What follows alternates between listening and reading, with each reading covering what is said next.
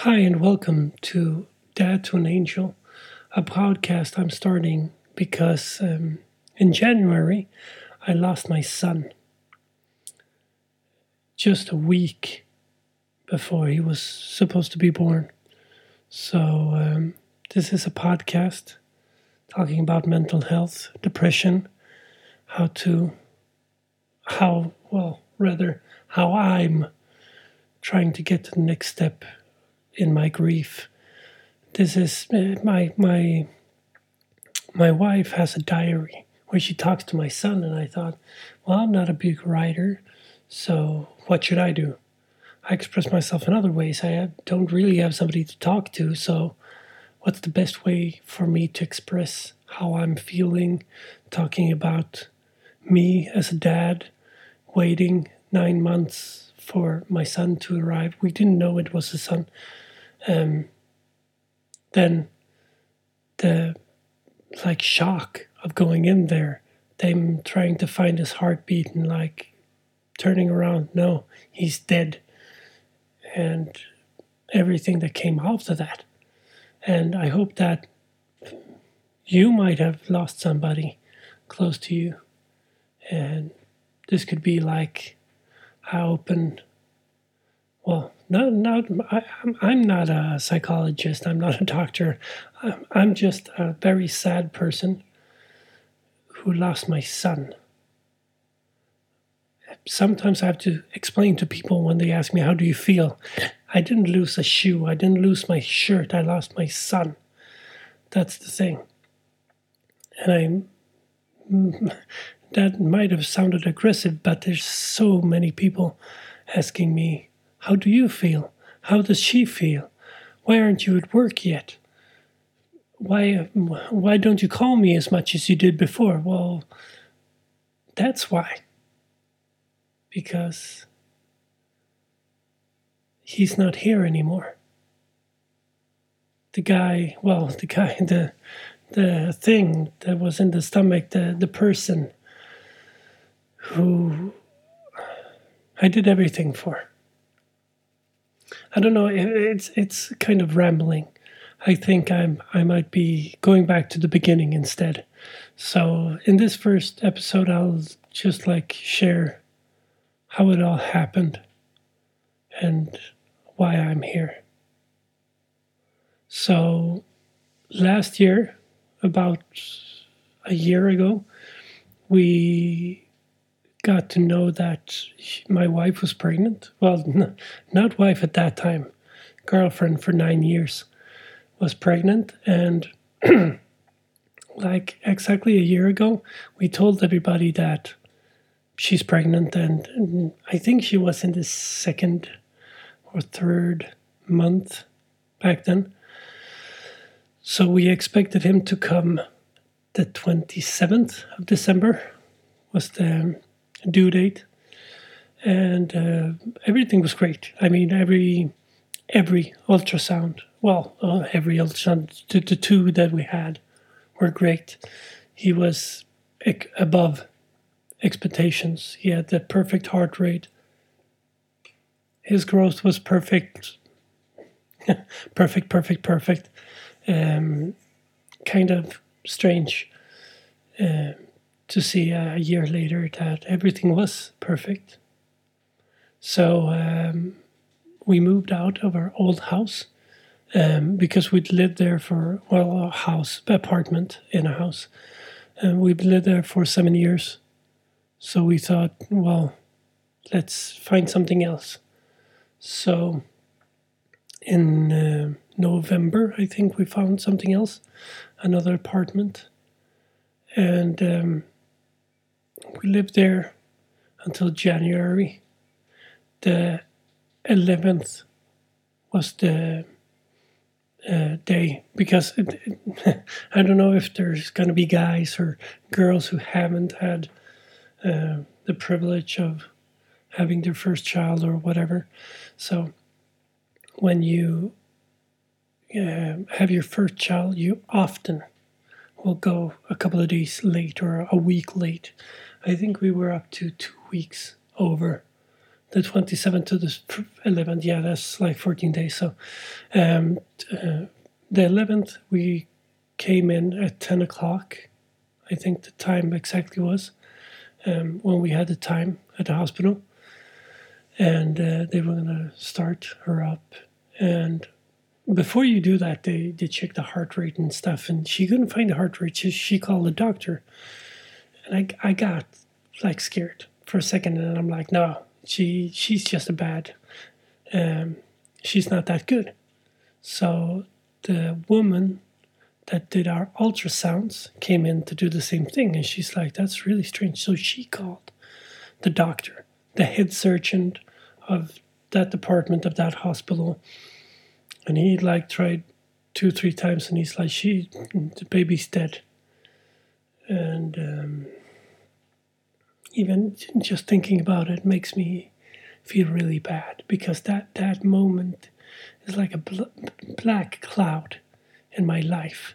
I've sat in my car going home, or like just sitting there, and I get this black cloud over me. I mean, this really bad mood.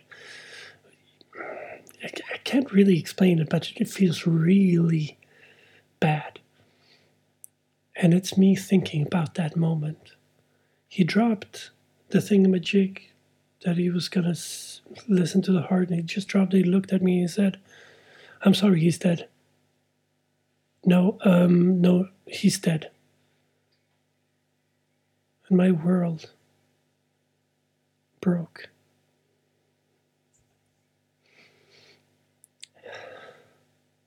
It's so hard thinking about it. Because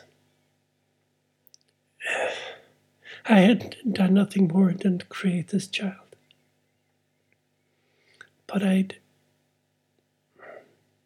made the vow to become a better person, to be the perfect father for this child. I am 180 centimeters, like 5'11" or whatever in inches, and I weigh about 120 kilos, which is like 240 ounces, pounds, or whatever. And I'm a big guy. But I started to work out when she told me that she was pregnant. I started Taekwondo. And I've stopped drinking as much as I did. I've tried to become a better person so that my child can look up to me and I can be a hero and not like a liar or a cheater or whatever. For all of that to in 1 second be crushed, that feels really, really bad. Really, really bad. It's unexplainable. So in that moment I was, crushed. And my wife, I'm talking from my perspective, because she doesn't have a podcast, but she has her books and she talks to her psychiatrist and stuff. I don't have anybody. So I have to have somebody to talk to. I say it sounds so strange to talk to air and say that I have to talk to somebody, but I hope somebody understands listening to this. So I was in total shock. I just stood there. And then I see the nurse hugging my wife, and she was terribly sad. I've never heard her scream that way and cry. It broke my heart. And me losing a child and having my wife just crushed. You can't. As a man, you're supposed to be the guy, the rock, the foundation of the house.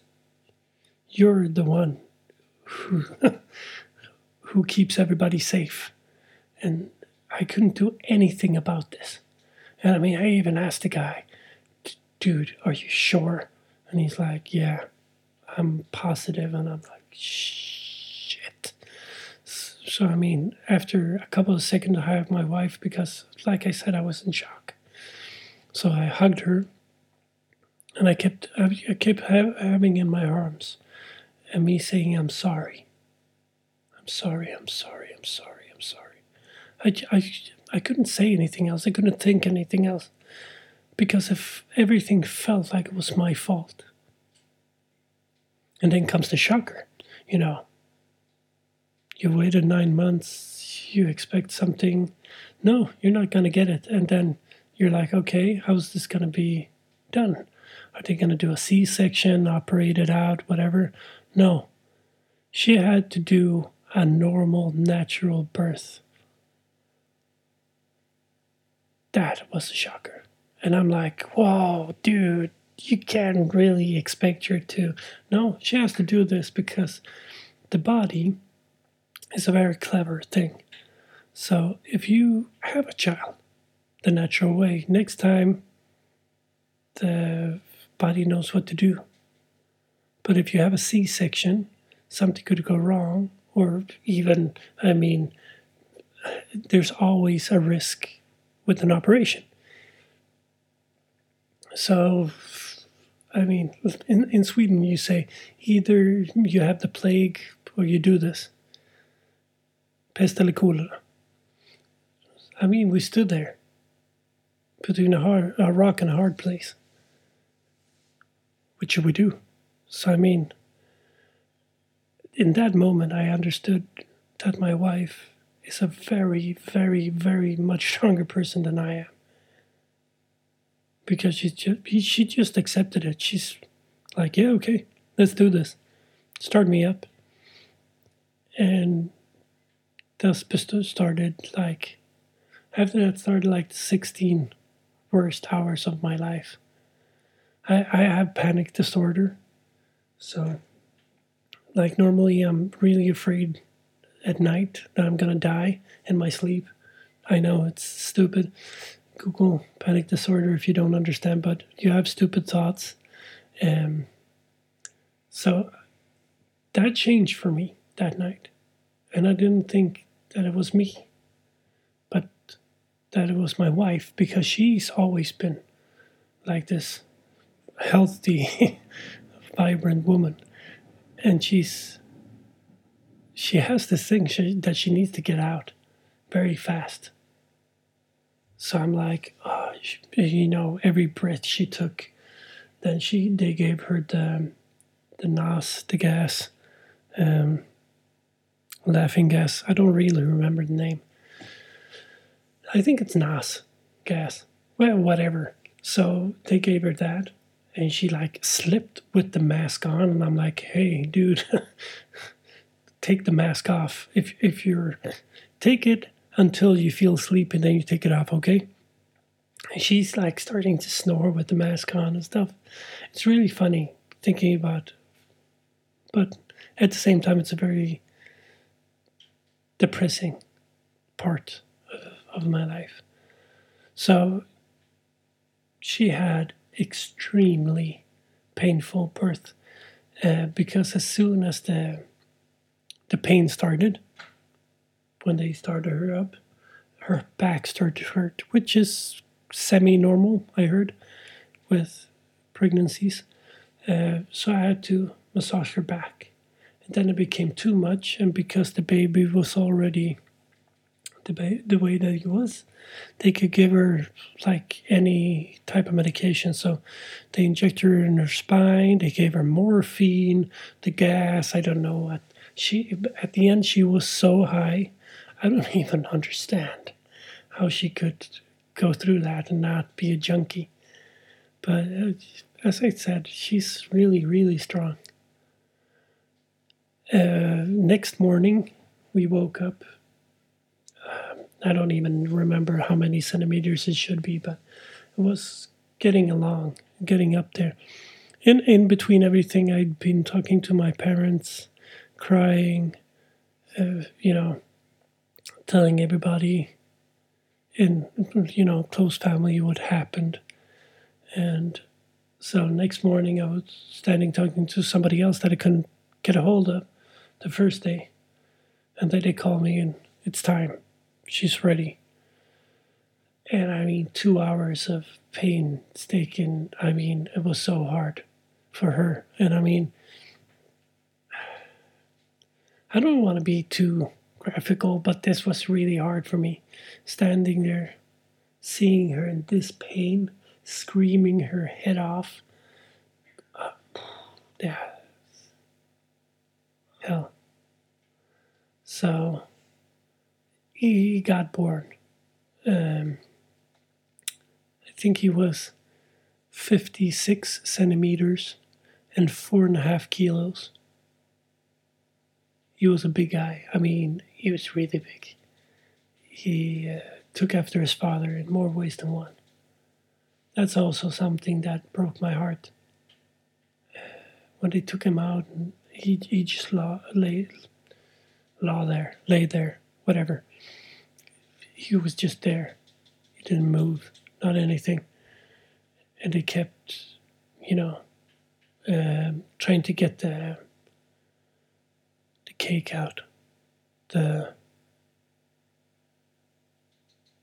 remember the name, but the cake thingy in the stomach, which I can't remember the name of. And I just stood there looking at him.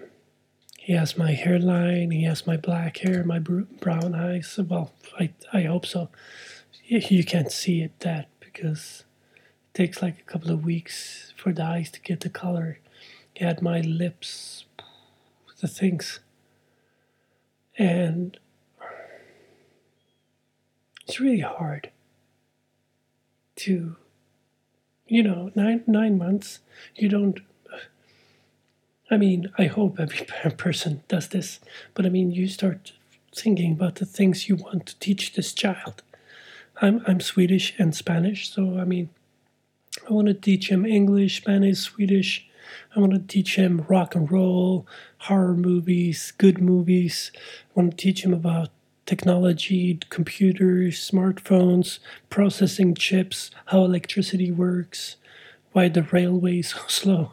I mean, stuff that dad, or like not only a dad, a mom can teach this stuff too. I'm not being sexist. I'm not being sexist, but what I'm thinking about teaching him that I'm good at. And I'm standing there looking at my child, not taking a breath.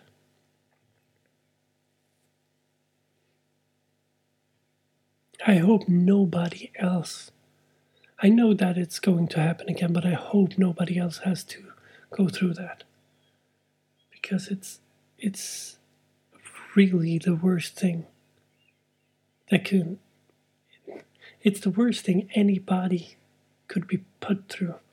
And I mean, the priest came a couple of hours later and it's like, God only tests. I can't really talk. God only tests his strongest warriors.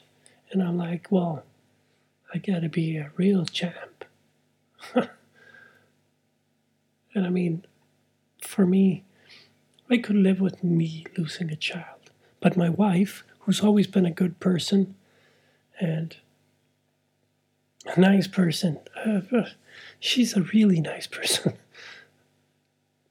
The things she does for me is like beyond.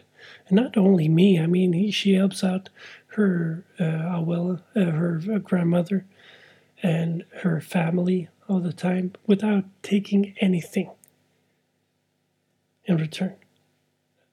I'm not that good. Like always, like, could you give me the gas money at least? But if I feels like I gave her the bad luck because I'm a black sheep in my family. So that's also something about the progress that you have to live with what happened. And if you're a good person or a bad person, that doesn't really matter in this situation because it's all random. because 2 weeks after this happened, um, we went to the doctors to have I don't know, a sit down with the doctor, the head doctor. So that abduction, that's not the word. Autopsy is the word of the of him took 2 weeks because they checked every single little thing. They did every test they could do, from skin and organs and blood and brain. You know, his like a decimeter, 3 inches or something, of papers was what he had in results. And I'm like, oh shit, that's a lot of papers. What's wrong with us? So, I mean, he's going through HIV, la la la, everything's good. Well, I mean, negative, if you know what I mean. Where you don't have the child didn't have HIV, la la la, everything. And he's getting through it. Well, this test and this test and this test was negative, meaning that the child was extremely, extremely well nourished, or I don't know how to explain it, but he done everything. We've done everything right, or he's been growing in the right way. And then he has one final paper. I'm like, I'm dying. I have cancer, or I don't know. I'm sitting there. My panic's like taking over, and I'm like, oh shit, I have AIDS. I'm going to die, and I gave it to my child. Oh my god. And he's like, do you know what E. coli is? I'm like, the thing that all the Africans die of, like the Nigerians die of. He's like, yeah, it's a poop disease. Like, okay, yeah, everybody has E. coli in their system, but it's not broken out. I'm like, okay. And I mean, there's a couple of thousand kids a year who get born with E. coli, but it's not not contagious. It's not. They're well infected, and everybody has it in their system. But some children are born with more of it than others, and they survive because it's not harmful. And our child had it and died from it. And I'm like, okay, how often does this happen? Well, maybe 10 in 10 years. Okay. And that made me realize that it's really a random thing. I mean, the randomest of random things. That when it's our time, it's our time. I'm the kind of person who has the panic about my death, so I never want to die. But the truth is that eventually everything will end. And that's the random thing about the random. You don't know. I really didn't want my son to die. I mean, I think everybody can understand that in some way.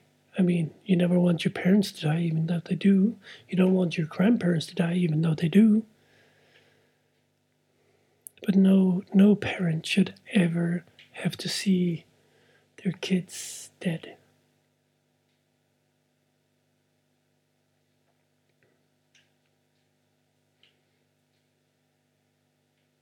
It feels like I have all these like long, very silent moments, and I hope that's okay, because I want this to be unedited, to be really real, because it's the way I feel. If I cry, I cry. If I scream, I scream. If I laugh, I laugh. And everything I say, every misspelled, misgrammar, spoken word, like the thing I just did, I want to leave that in. So this is the process. I need to just speak, and if anybody listens, that's good. If anybody doesn't listen, that's even better, because I think this is going to be yeah, it's going to be what it is, because this is the way I'm choosing to go through this pain. What happened after all of this is that we both got sick leave from work. Me and my wife, we work as at a factory. I do honing is the name of the thing I do. I round out holes on stuff. My wife is a CNC operator. If you don't know what CNC is, it's a C as in Caesar, N as in Nicholas, and it's a C as in Caesar. So you can look it up. It's a machine. So we got sick leave for, I got 2 months and she got 4. All. And then we we went to Spain. We took the first flight that we could after all the insurance was done, the ceremony, the funeral, the paperwork, the doctor's appointment, the moving, because we got this big apartment for $1,000 a month. But what am I gonna do? I mean, I got that apartment because we were gonna have a child, and as he was no longer living, what was the point? So we got out of that apartment. We're homeless. I went to Spain instead. And we were there for 31 or 32 days. We got married in Spain. Woohoo. That was a really great day. Woke up super early to get married. So we had the ashes of my son with us in Spain because we were going to spread him on the highest peak of the Canary Islands, Gran Canaria, to be exact. So my grandmother, she's 87. She's like sitting next to me. She's like, my son, yeah. What is it you have in your hand? Yeah, I have like a brown, normal shipping box, and I'm like, this is my son, abuela. This is leave or life, as we named him. She's like, well, I said vida, which is the Spanish word for life. And she's like, totally silent, looking at the box.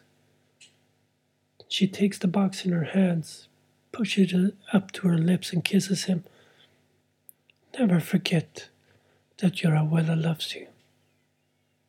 Never forget that your grandmother loves you, she said. That was a great day. Well, great morning. It really broke her heart too, because the same day that he died, her sister died. So it was like a twofer. But her sister was 90 or 91. So as I told her, well, I mean, nobody should die. Or nobody should be happy that anybody dies. But as I told her, your sister has had a really big life and lived a healthy, good life with her husband and her children. And so, I mean, you shouldn't be sad. You should be happy that she could live that. And I'm getting like off topic and just thinking about what I have in my head. So if it's really hard to follow along, I'm sorry. This is more for me than anybody else. I mean, I hope it helps somebody in the situation I've been going through, because it's hard. You have all these feelings, and you just don't want to be sad, and you just don't want it to be true. You just want to sleep normal. You don't want to go to work. You don't want to answer the question, how do you feel now? You don't want to have, I've had 3 people ask me, well, how's the child doing? And I'm like, holy shit. Didn't they tell you? hasn't anybody like given you the talk? And you have to explain everything all over again. And some people are really, really sad. Some people are so shocked they just run away. Some people, I have one guy at my work, he has some kind of disability. I really think I tormented him, but it was such a shock, was such a shock for him when I told him, because he was really not expecting me to say that, because nobody had told him. So when I told him, his eyes went like blank and very big. He just looked at me, and I started talking, and yeah, okay, and he just left. I really don't hope I mean, you have to be truthful, don't you? I mean, I don't want to say, oh, it's good, and it's not the truth. And then he talks to somebody else a week later, and he's like, what? Did he say that? He's lost his child, hasn't he? I don't know. And it's so hard, this thing, because I'm not thinking about my feelings when I'm talking to other people. I don't want to make them sad. I'm already sad. It's so hard. But it feels so much better to talk about this, even when nobody's listening, because I can analyze what I'm saying, and like my random speaking, and feel what I'm feeling, or hear what I'm feeling, if it makes any sense. I've been going on for 30 minutes, and I think that's as good as point as any to just leave it as it is and come back maybe in a week, maybe in 2 weeks, maybe in a month, when I feel the urge again to speak out about anything and everything that is this grief, that is the life without my son. I hope you have a very much better time listening to this than I've had, having to go through what I did to make this. And if anybody's listening to this point, thank you very much. It means very much to me.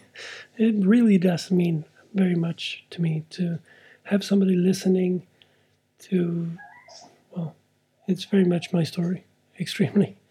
So I hope that you enjoyed any part of this. I think there's some kind of way in Anchor, as I'm recording this in Anchor.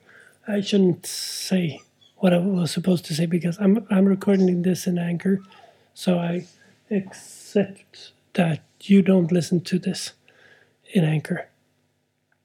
But in Anchor, I think there's some kind of commenting thing like YouTube, so you can comment on this recording if you want to, and leave me what you thought was the best part about this podcast.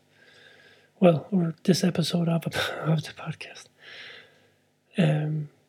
Thank you so much for listening, and have a really good day, evening, night, hour long ride in your car to from work, or whatever you're doing.